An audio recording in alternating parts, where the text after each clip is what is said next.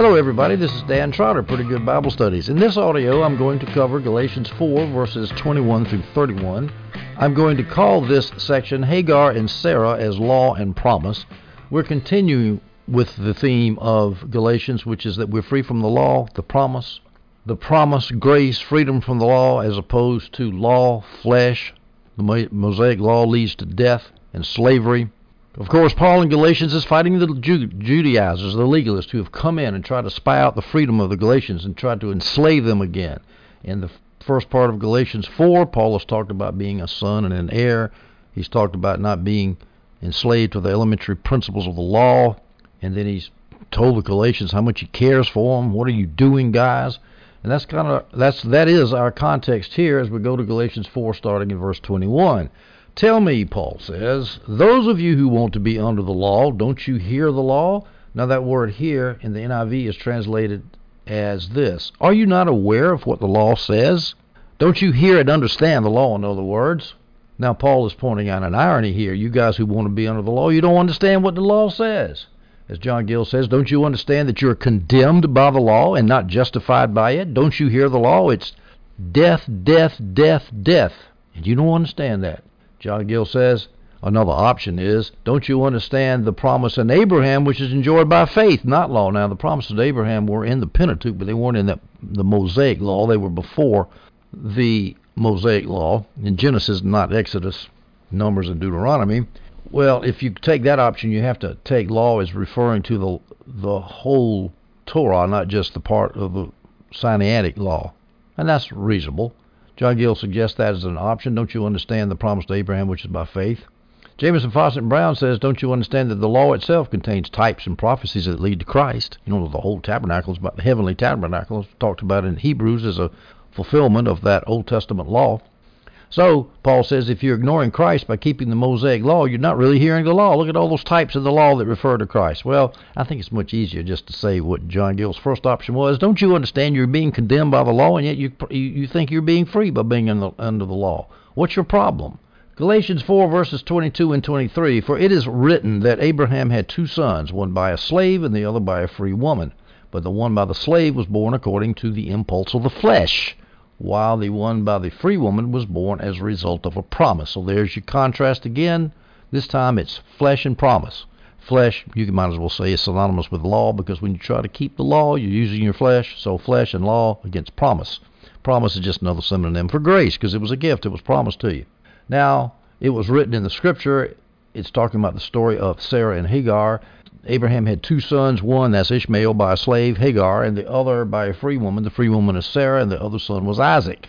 The one by the slave, that's Hagar, was born according to the impulse of the flesh. The reason was Abraham had received a promise for offspring when he was 75 years old. He was now roughly 86 or so, maybe 85, somewhere around there. 10, 11 years later, he hadn't had a son yet, and he's saying, God, where's the promise? Where's your promise? You promised me offspring. As soon as I set foot in this land, in Genesis 12, you said, my offspring is going to cover the land. Where are they?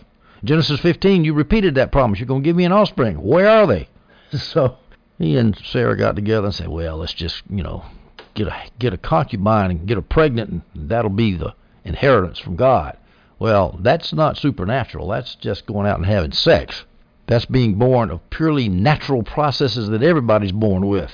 And God wasn't going to let the descendants come through Hagar, through that fleshly activity. The son that was born by the free woman, that was Isaac, was born as a result of a promise, which we'll read. That's in Genesis 17, when God came to Abraham and Sarah and said, you're going to have a son this time next year, and his name's going to be Isaac. So that's the background. I've given you a summary just in my words. Let me read some scripture. Genesis 16:15. So Hagar gave birth to Abram's son, and Abram gave the name Ishmael to the son Hagar had. So Ishmael, and that was 14 years before Isaac was born. Abraham was 86 when Ishmael was born. The other woman that had a baby, the other son of the free woman, the other son was Isaac. He was born to the free woman Sarah. This is in Genesis 21, verses 2 through 5. Sarah became pregnant and bore a son to Abraham in his old age. At the appointed time, God had told him. That was in Genesis 17. God had told him that next year you're going to have a kid. Abraham named his son who was born to him, the one Sarah born to him, Isaac. When his son Isaac was 8 days old, Abraham circumcised him as God had commanded him. Abraham was 100 years old when his son Isaac was born to him. Now that's why it's the child of promise, because Abraham was so old, he's too old to be having kids. Sarah was 90 or 91, as we'll see, when she had the baby. About 90 years old or so when the promise was made. That's pretty old to be having kids, so that can't be for the flesh, because the flesh is dead by that age. Where does it say that in the New Testament somewhere? Abraham's flesh being as good as dead. I think that's in Hebrews. It was dead. It was too old to be having children, but God promised him a child anyway, because he's going to fulfill his promises. His covenant promises would not fail. And he wasn't going to fulfill his promises in an ordinary fleshly way, like going out and having sex with a concubine. That's too easy. He's going to do it by faith, by Abraham's faith and trust in a promise that God had given him. Now, Paul says it is written in the Scriptures, and he uses scriptural historical facts to create an allegory. I've heard it said that this is the only allegory, the allegory of Hagar and Sagar, that's in the Bible. Other people say that the parable's allegory. Allegory is defined sort of loosely. I know in Chinese, I was trying to explain to a Chinese Christian one time the difference between an allegory and a parable. They only had one word for it, biyu. I remember the word because it was so hard to describe. I couldn't make distinctions between parable and allegory, and finally I just gave up. Well, it's hard in English too. So let me try to see if I can make some distinctions. To show how loose it is, GotQuestions.org, which is a conservative evangelical website, calls the parables allegories. Well, I don't call the parables allegories. I think there's a difference. But the words are kind of loose. It could be that Paul was using the weapons of his antagonist. The Judaizers may have been using subtle, mystical, allegorical interpretations, Kabbalah stuff, Jameson, Fawcett, and Brown suggests that. Well, if they were, those allegories weren't sanctioned by the Holy Spirit. This allegory is sanctioned by the Holy Spirit because it was given by an inspired apostle. So we need to distinguish good allegories from bad allegories. Usually allegory is a bad word, because when people take allegories, they make the text mean something it never was intended to be meant, and they come up with these fanciful stories and come up with these dumb-headed doctrines, and often dangerous doctrines. And in fact, the whole early church was cursed with this allegorical method. Augustine was famous for it. The great Augustine even got ensnared in this, and that was one of the blessings of the Protestant Reformation, that they came up with a grammatical historical view of interpretation of the Bible, which means that you interpret the Scriptures according to the genre that it was written in, according to the intent of the author. And that's extremely important as far as hermeneutics, as far as interpretation of the Scripture is. So we got to be careful. We're not talking about spiritualizing the Scripture and making it say whatever the heck we want to. The allegorical method of interpretation has been the bane of hermeneutics, the bane of biblical interpretation, all the way up to the time of the Protestant Reformation, when the Reformation came up with a literal, or the grammatical and historical grammatical interpretation of the Scripture, in which you interpret the Scripture according to the literary genre that it was written in. Now, of course, the famous example of the allegorical method of interpretation is Augustine. His interpretation of the parable of the Good Samaritan, which one internet writer I read said has become the whipping boy for those who oppose the allegorical interpretation. Well, let me whip that interpretation right now. I admire Augustine, don't get me wrong. You read his stuff on predestination, it's wonderful. He was a great guy. But boy, oh boy, he was bad on this allegorical business. Here's how he interpreted the parable of the Good Samaritan. The Samaritan is Jesus. The animal that the Samaritan was riding on is the flesh of Jesus, the flesh of Christ. The man who got beat up, the man coming down from Jericho, that was Adam. The robbers were Satan and his minions. The inn that the Good Samaritan was taken to is the church, and the innkeeper is the apostle. I don't know which apostle, but you see what I'm saying. That's obviously nonsense. It has nothing to do. That's not how you interpret the parable of the Good Samaritan. So we're not talking about the bad kind of allegory. We're talking about a special type of allegory here that Paul's using. Now let's make some distinctions here. Typically, an allegory uses non-historical events to illustrate a point. Now, in the case of the Good Samaritan, that was non-historical, and so that would not distinguish a parable from an allegory. But notice that Paul is using historical events. He's using the historical event of Sarah and Hagar, Ishmael and Isaac.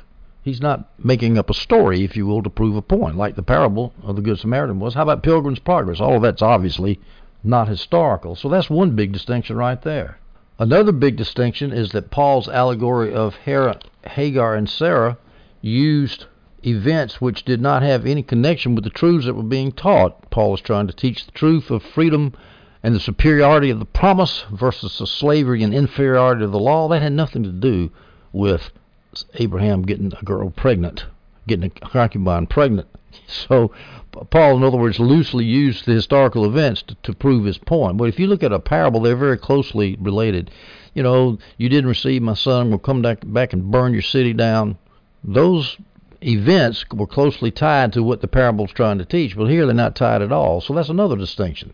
So anyway, let me summarize this thing about allegory and about how we've got to be careful. John Gill says, quote, neither he, referring to Paul, nor we have anything further to do with this allegory that as it applies to the subject for what it is quoted. In other words, we're not going to make up stories about Hagar and Sarah that have anything to do except with law versus promise. That's it, nothing else.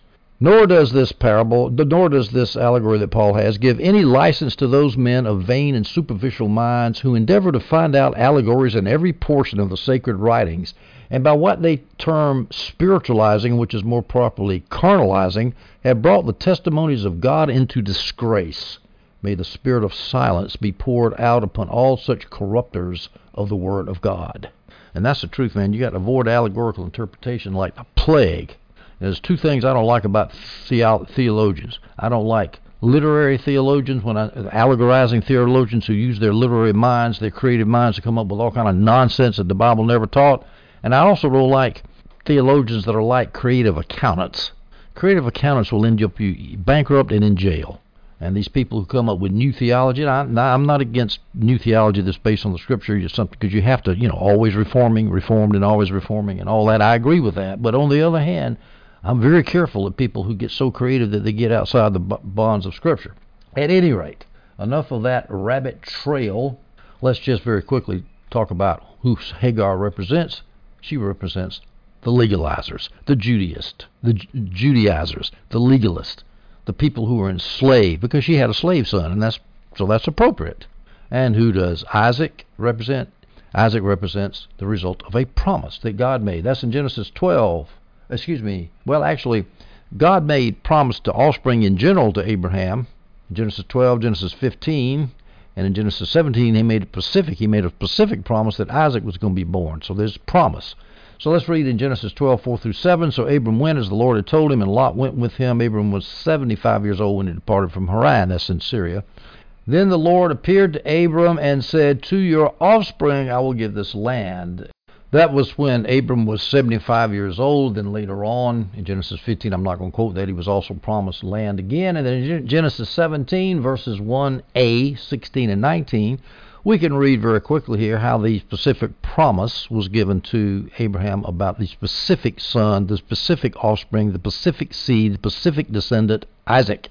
When Abram was 99 years old, the Lord appeared to Abram and said to him, verse 6, that was verse 1, verse 16, I will bless her, that's referring to Sarah, and she shall become nations. Kings of people shall come from her. Verse 19, God said, Sarah, your wife, shall bear you a son, and you shall call his name Isaac. So you see the Scripture very clearly says, promise, promise, promise. I promise you. Now Sarah was 90 or 91 years old when Isaac was born. How do we know that? This is a little bit interesting. Genesis 17:17. And Abraham fell on his face and laughed and said to himself, shall a child be born to a man who is 100 years old? And verse 1 said he was 99, as I just read. And so he's referring to the next year he's going to be 100 years old. God later on in the chapter said next year you're going to have a son. So and Abraham said, a son at 100 really? And he laughed. And then shall Sarah, who was 90 years old, bear a child. Now, some people say that's referring to Sarah, who was 90 years old right now when Abram was 99 years old. And that means she was 100 the next year. She was 91 the next year. Or it could be, shall Sarah, who was 90 years old at the time she bears the child, bear a child. It's ambiguous. I looked it up in J.P. Green's literal translation, and let me read that. And Abraham fell on his face and laughed, and he said in his heart, shall one be born to a son of 100 years, and shall Sarah bear a daughter of 90 years? A daughter of 90 years when? When Abraham laughed in the previous year, or in the next year when she bore Isaac? It's not clear. So some people say 90, some people say 91. We don't know. But the point is they were too old to be having kids. And that means that It has to be miraculous. It has to be from the Spirit to have a kid. It can't be from the flesh. It can't be from natural processes of the flesh. And that, of course, is designed to teach us something. How many times have you heard people say, well, that was an Ishmael in my ministry. You're trying to do something from God. Your motives are pure. You want to help him, but you rely on your own strength, your own smarts, your own organizational ability, your own intellectual ability, your own oratorical ability, whatever it is. You rely on your flesh, and it falls completely flat, and you make an ass out of yourself, and people are upset with you, and nothing happens, and you don't do anything for God. Well, you learn. That was an Ishmael. But then when you do things by the Spirit, which is usually not according to what the flesh would think, it's something usually a little bit supernatural, a little bit off the beaten path, and not according to the normal ways of the flesh. That's because God has promised you that he's going to bless that ministry. Well, that's a whole different thing. That's where you have success. Paul talks about this idea of Isaac being a child of promise and Christians being the children of promise. Romans 9:8-9. It is not the children by physical descent who are God's children. That means physical descent of Abraham, Jews. They are not God's children necessarily, he means. But the children of the promise are considered to be the offspring. So there's your fulfillment. The fulfillment of the promise of seed and offspring to Abraham was fulfilled not in a physical nation of Israel, not in physical genetic Jews, but in people who believe, including Jews, including Gentiles, including everybody. But it's a spiritual fulfillment, and Paul clearly says that in Romans 9:8. Romans 9:9, for this is the statement of the promise. At this time I will come, and Sarah will have a son. Now that's quoting Genesis 17:19 that I just read to you. And notice that physical activity of having a son is fulfilled by Paul in the whole Gentile church, or not just the Gentile church, in the whole church, which includes the Gentiles. Children of the promise, which includes believing Jews, of course. Now, when Paul says in Romans 9:8-9, these are the children of the promise, he's not referring to the famous, not directly referring to the famous covenant promise to Abraham that Abraham would have many descendants and blessings to the world. He's more particularly referring to the promise to give Abraham and Sarah a child in Genesis 17:19. You shall have a son next year, and you shall name him Isaac. But it's all part of the same promise, really. It's just more particular. We go now to Galatians 4, verses 24 and 25. These things are illustrations. What things? The birth of Ishmael, the birth of Isaac, the birth of Ishmael from Hagar, the birth of Isaac through Sarah. These things are illustration, for the women represent the two covenants. What two covenants? The old covenant, that's Moses' covenant, and the new covenant, that's Jesus' covenant. One is from Mount Sinai, that's the old covenant, that's the Mosaic covenant, that's Hagar's covenant, if you will. It bears children into slavery. This is Hagar. You want to be a child of Hagar? Well, then, by definition, you're a slave. You want to be a child of the law? You're a slave. Hey, legalists. Hey, Judaizers. You want to be slaves? You're trying to make my Galatian children into slaves? Well, this is what happens. Verse 25. Now, Hagar is Mount Sinai in Arabia and corresponds to the present Jerusalem. Arabia, that's the famous Arabian desert down there. Corresponds to the present Jerusalem, for she is in slavery with her children. The present Jerusalem, of course, is the old rabbinic apostate order that killed Jesus, apostate from Moses. The rabbinic Jerusalem that added all the evil oral traditions to the Mosaic law, she is in slavery. And now Paul knew all about that because he used to be a part of that. He used to be a slave along with all of his fellow Jews, the Jews that he would give his own salvation for, he loved so much. He knows they are slaves. Hagar is a slave. He doesn't want his Galatian churches to be slaves. We go now to Galatians 4, verse 26. But the Jerusalem above is free, and she is our mother. So there's your contrast. There's Mount Sinai and Hagar on one side, and representing slavery, and on the other side is Sarah.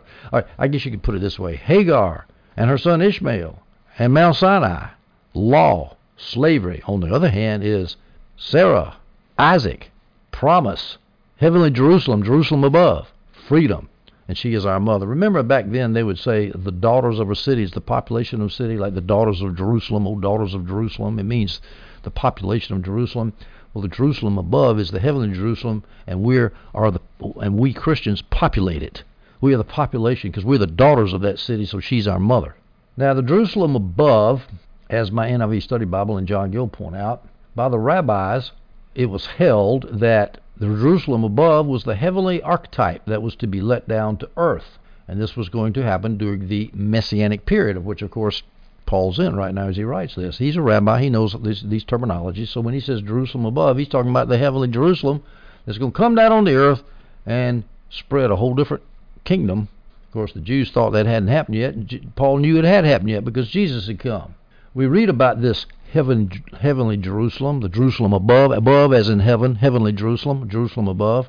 Hebrews 12:22. Instead, you have come to Mount Zion, to the city of the living God, the heavenly Jerusalem, to myriads of angels in festive gathering. Now, when the author of Hebrews is talking about coming to Mount Zion is a symbol of the church. Mount Zion is Old Testament terminology referring to the typical terminology, referring to the antitypical terminology of the church. So Mount Zion refers to the church. So the church is the city of the living God, the heavenly Jerusalem. So the church is the church, the heavenly Jerusalem, the Jerusalem above. Now, I deliberately quoted the Jerusalem above scriptures that obviously refer to the church first, because now I want to go to where you normally hear about the New Jerusalem, and that's in the book of Revelation. Revelation 3:12. The victor, I will make him a pillar in the sanctuary of my God, and he will never go out again. I will write on him the name of my God and the name of the city of my God, the New Jerusalem, which comes down out of heaven. Ooh, the Jerusalem above. Well, now I just finished saying that in Galatians 4:26, that obviously refers to the church, the Jerusalem above. The Jerusalem which comes down out of heaven, as the rabbis put it. That's the Jerusalem above. That's the church. And in Hebrews 12:22, you have come to Mount Zion, the heavenly Jerusalem, the Jerusalem which is above, which is the church. So why would you think that John in Revelation 3:12, when he says the name of the city of my God, the New Jerusalem which comes down out of heaven, why would that not be the church? Well, in my humble opinion, that's exactly what it is, because I'm an Orthodox preterist, and I'm not brainwashed by futurist ideology, which goes by the name of theology, which just instinctively and reflexively takes the New Jerusalem to refer to things which come at the final state. No. Compare Scripture with Scripture. The New Jerusalem, the Jerusalem which comes down from above, interpret it like the rabbis did. And of course, John has more Old Testament interpretations. He was Jew up to his eyeballs. He was Jewish. He's familiar with that type of terminology. He's talking about the Messianic age, which happened when Jesus came at the first coming, not the second coming. Revelation 21:2. I also saw the holy city, New Jerusalem, coming down out of heaven. There's the Jerusalem above again, just like Paul says in Galatians 4, the Jerusalem above is free. John says in Revelation 21, I saw the New Jerusalem coming down from heaven, prepared like a bride adorned for her husband. Well, now tell me, who's the bride of Christ? You've read Ephesians 5, talking about the bride of Christ.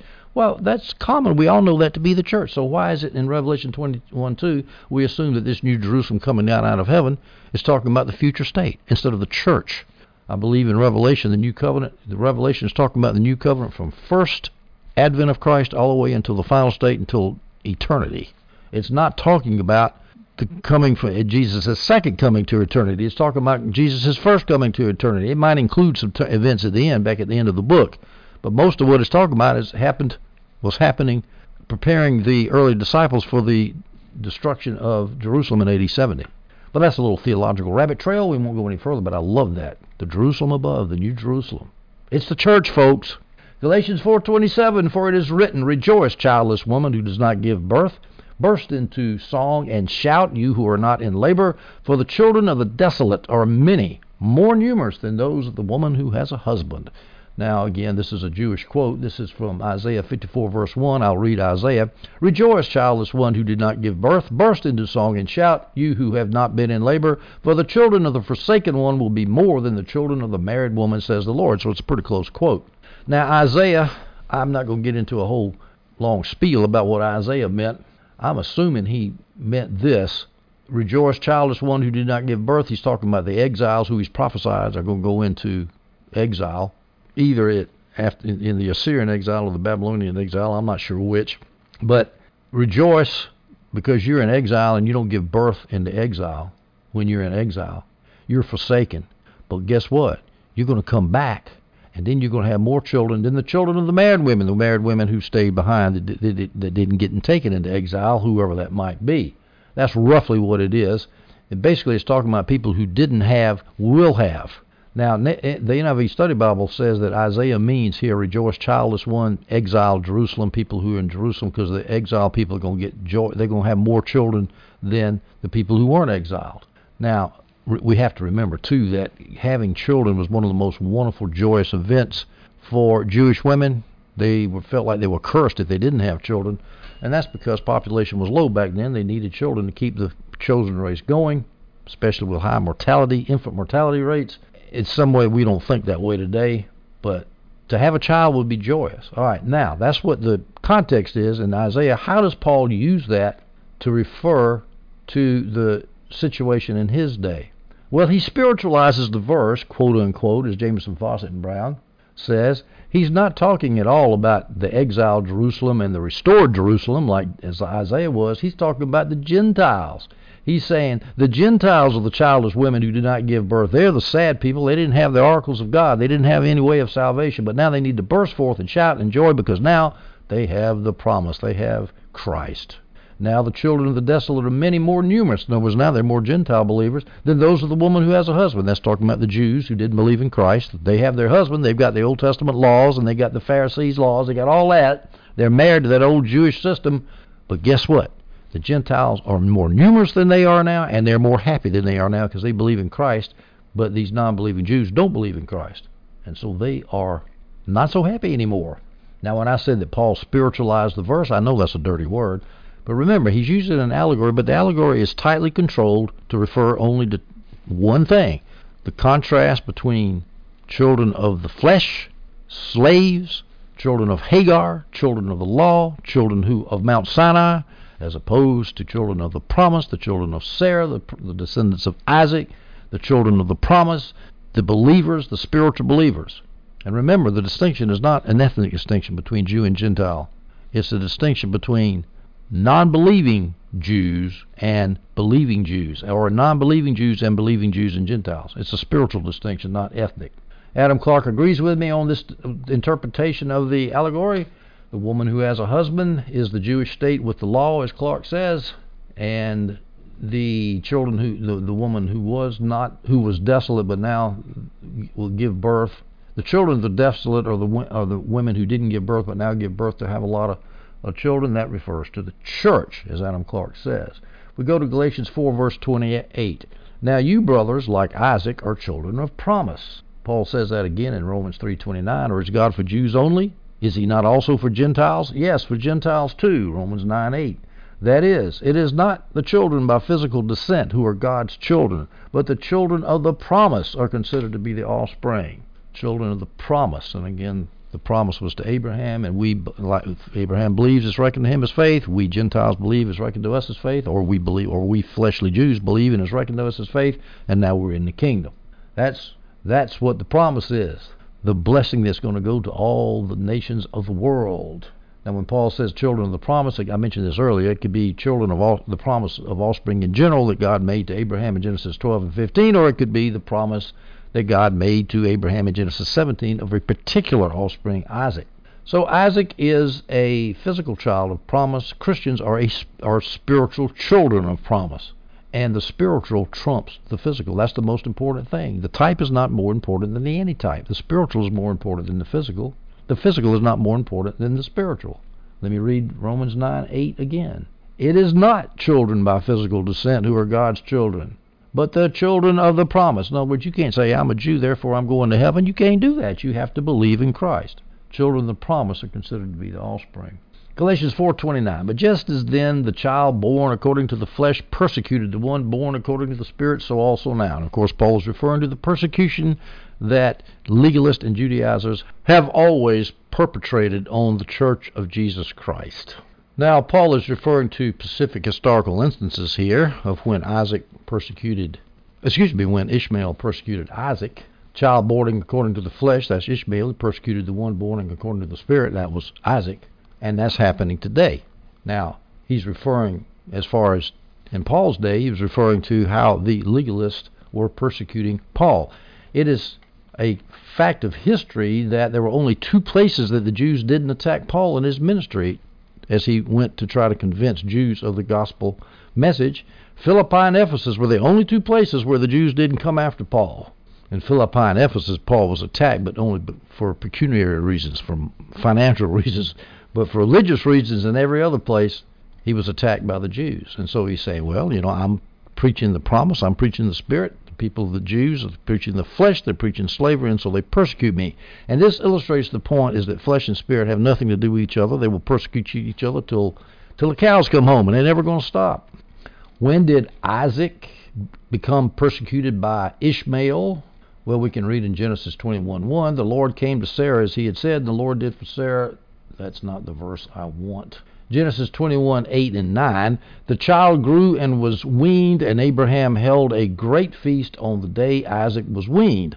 But Sarah saw the son mocking the one Hagar the Egyptian had borne to Abraham. Ishmael was mocking Isaac on the day the little boy was weaned. You know, they were going to fight over who was going to get the inheritance, and you know how that is. So there's your persecution. Paul uses the historical fact of the persecution of Ishmael against Isaac. He uses that to show that the flesh will always persecute the spirit, even now as Christians go about doing their work of the kingdom.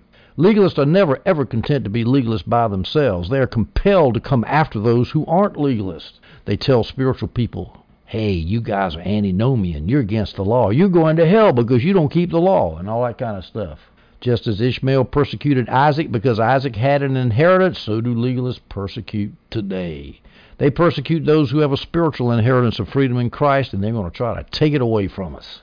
The Jews in every place in the Roman Empire persecuted the church until AD 70 when their mother city was destroyed. Jesus has predicted this. He said they would persecute you from synagogue to synagogue, Matthew 23:34. Because of this, Jesus said, behold, I send to you prophets and wise men and wise ones and scribes, and some of them you will kill and crucify, and some of them you will flog in your synagogues and will persecute from city to city. Jesus knew what the flesh does. He knew what the law does. He knew it would kill his spiritual followers, his prophets and scribes and wise men and scribes. We go to Galatians 4:30. But what does the scripture say? Drive out the slave and her son, Paul continues, for the son of the slave will never be a co-heir with the son of the free woman. Now the scripture he's quoting here is Genesis 21:10. So she, that's Sarah, said to Abraham, drive out this slave with her son, for the son of this slave will not be a co-heir with my son Isaac. So Sarah realized that little Hagar experiment didn't work out too good, because now we got strife between flesh and spirit, between Hagar and Isaac. So just as Sarah says, drive out Hagar, drive out Ishmael, drive out the law, stay away from the inheritance of God to Abraham, get out of here. So Paul is saying the same thing to the Judaizers. Get out of the churches of Galatia. Go away. You have nothing to do with Christianity, with heirs of the promise. Present Jerusalem's children shall be cast out of the favor of God. The old covenant, the old Moses, plus the rabbinic system that was added to that. All that's gone now because the inheritance comes from the promise of God to believing Christians, both Jews and Gentiles. We go to Galatians 4, verse 31. Therefore, brothers, we are not children of the slave, but of the free woman.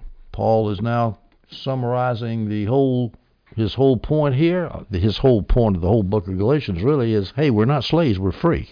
Children of the slave, that would be, we're not Ishmael. Ishmael being put for a symbol for slavery to the law, saying that you have to be circumcised and keep the law in order to get saved, in order to get sanctified. No, we're not that kind of child anymore. We're children of the free woman, children of promise, the children of Sarah, the children of Abraham, who believe, and it was reckoned to him as righteousness. When Paul says, therefore, brothers, he's referring to all the facts of his little allegory. Look at all what I said about Sarah and Hagar. That proves, therefore, that we ain't children of no slave. We are free children of a free woman. So Paul finishes Galatians chapter 4. In our next chapter, chapter 5, Paul talks about freedom in Christ. First part of chapter 5 we'll take up in the next audio. I hope you stay tuned for that one, and I hope you enjoyed this one.